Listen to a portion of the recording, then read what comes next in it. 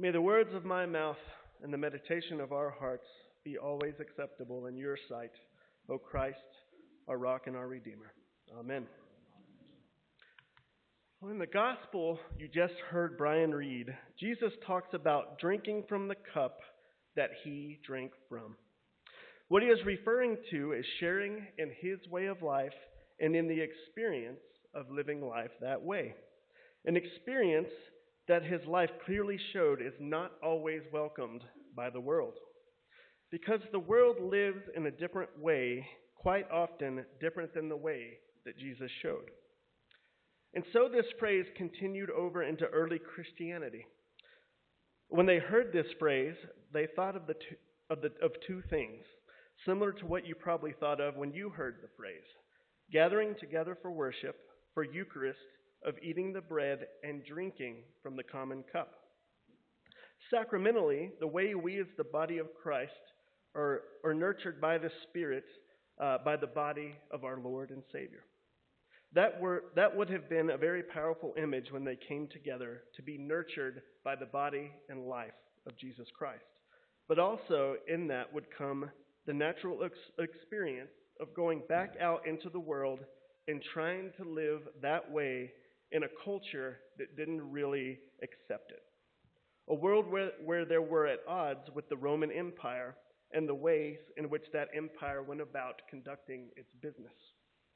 A way that often brought them into religious tension from the faith that they had grown up with and continued to practice, the Jewish faith, and also the culture of the pagan faith around them, a culture of God and goddesses. They live in constant tension and in many ways experienced the same realities that Jesus did himself. They were rejected, persecuted, some of them were martyred. So when they heard the phrase to drink from the common cup or to drink from the cup that Jesus drank from, all of that entered into their minds. So what does this mean for us in the 21st century? How do we drink from the same cup that Christ drank from? It's not really about etiquette or such debates as how we intend or something like that. It's much, much deeper. What it is meant for is what it means for us is pretty much what it meant for those early Christians. It means that we commit to come together in worship to be sacramentally nurtured through the life of Christ. Not that we do it when we feel like it, or for entertainment, or even when it touches us deeply once or twice, but that we will commit to worshiping together so that our lives can be informed by the gospel, by the trust in God we share, and even when we question it, by the sacraments or by the service we are all sent out to do when we leave this place. As we do so, we also commit ourselves to transformation, to an openness to the type of transformation and change that can take place in our lives when we truly do open our eyes to the type of life that Jesus lived. We also know that in trying to live this way, sometimes as individuals and as the gathered faith community, we ourselves will experience tension in the secular and even religious world around us, and sometimes within our own hopes, thoughts, feelings, and dreams, because we think things should be one particular way. It's not really an answer for Job. It's a question. And that's the third page, not the second page. You know, I almost feel as if I've uttered a dirty word from the pulpit this morning, saying the word commitment. In popular culture, this word has become very suspect. Today we are very careful with the things that we commit to. It seems to be something at odds with living lives for ourselves, which is what dominant culture says it's all about. We live our lives for our own interests, our own causes, and for the ways in which we think things should be. This way of being makes it dangerous for us to enter into commitment. We want to be open to whatever we want to do. It's interesting to actually look at the roots of the word commitment. They have to do with where we place our attention. One dictionary states it, where we pitch our interests. Or we might say it is with whom or what we cast our lots. Just last week, Father Pogue challenged all of us to wrestle with this question during Consecration Sunday. Where should I/we cast our lots? What is the story that I choose to live by? Where do I place my faith and my trust? What is the prayer over my life? What is the life experience that I am willing to give my life to? And whose good do I actually serve? These are the questions we have to ask ourselves when we focus our attention on God and Christ. The question is about with whom or what we cast our lot. The questions are about where our commitment stands. The challenge of the gospel is always, do our commitments stand on solid, eternal ground, or do they stand on the shifting sand of the time in which we live? Because quite often, the eternal side means we may just have to let go of some of the things that we have been holding on to so tightly. Sometimes it may require us to let go of some of the stories that we live our lives by and define ourselves by, about the way things are supposed to be, maybe even the story about what we long for.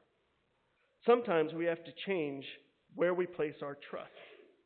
Sometimes we have to shift the desires of our hearts, and even sometimes we have to wake up to more of the things that we give our lives to. Sometimes we have to figure out to whose good are we really giving and serving. In short, to drink from the cup that Jesus drank is to experience a shift, quite often a reversal in our commitments and where we place ourselves to this life we live. What does that look like when you put flesh and blood on it? Last week, there was a story about a rich young man in the readings for the week that he had to look differently about how he thought about his possessions. His possessions have gotten a hold of him, and Jesus called him out on it. This week, we find Job pleading with God about why so many bad things have happened to him. After his so-called friends tell him it is because he has done something wrong, God comes on the scene and has the last word and says, Job, who do you think you are? Were you there when the heavens were formed? Do you help a lion find what to eat?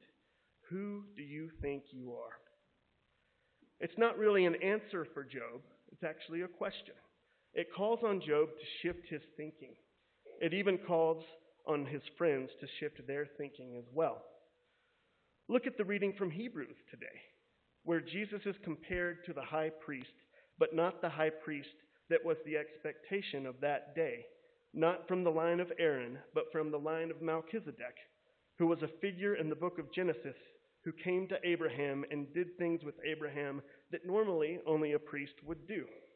He prepares a sacrifice of a cultic meal, blesses Abraham, and even takes a tithe from Abraham. The expected order of priests didn't even exist at that time. In Hebrews, we hear that sometimes we have to step back from some of the expectations that we have grabbed onto so tightly about what is supposed to look like to be in relationship with God, so that we can actually drink the cup in the experience of being in relationship with God. What about James and John in the gospel? They wanted to know if they had a special place with God. By golly, they were doing it right and expected a special reward. Jesus basically tells them to step back from that ideal and to drink from the cup and be willing to commit to life this way. Let's go out of the Bible for a moment and get more personal. In my own life, the gospel, especially today, and this theme of drinking the cup from Jesus as he drank, has been very important and powerful in Ashley and I's lives. As 2 weeks ago, we were planning to announce at Halloween, that we were pregnant with our second child. And then at our second ultrasound, we found that baby had no heartbeat. So talk about a shift and learning what it means to drink. And a personal thank you, side note, with all of you that were Christ to us in that time of need. What a powerful place and people we have here at St. John's. It was a real putting aside our own ways of doing, thinking, and being in the world to cast my lot with Jesus, who generally asks us to think and be a little bit differently than we normally expect. Maybe today we have discovered what Christians have always known. There's a story that is different from the story that we are taught as we grow up, that the world teaches us. There's a trust that is surer than anything we can count on. There's a prayer that reaches deeper into our true hearts and minds than anything we can buy or attain for ourselves. There's an experience of life that even when it is not pleasurable, it is more desirable than our deepest fantasies. There's a joy in serving and giving for the purpose of spreading the kingdom of God against the superficial benefits that sometimes can take an entire life to achieve. And when we live by this story, we find life, the life that lasts forever, and the kind of life that we would want to live forever. In the end, the mission that Jesus sends us on not only gives life to others, but so much life to us as well. This is what it means to live the gospel, to live the good news. This is what it means to drink the cup that Jesus drinks. May it be so. Amen.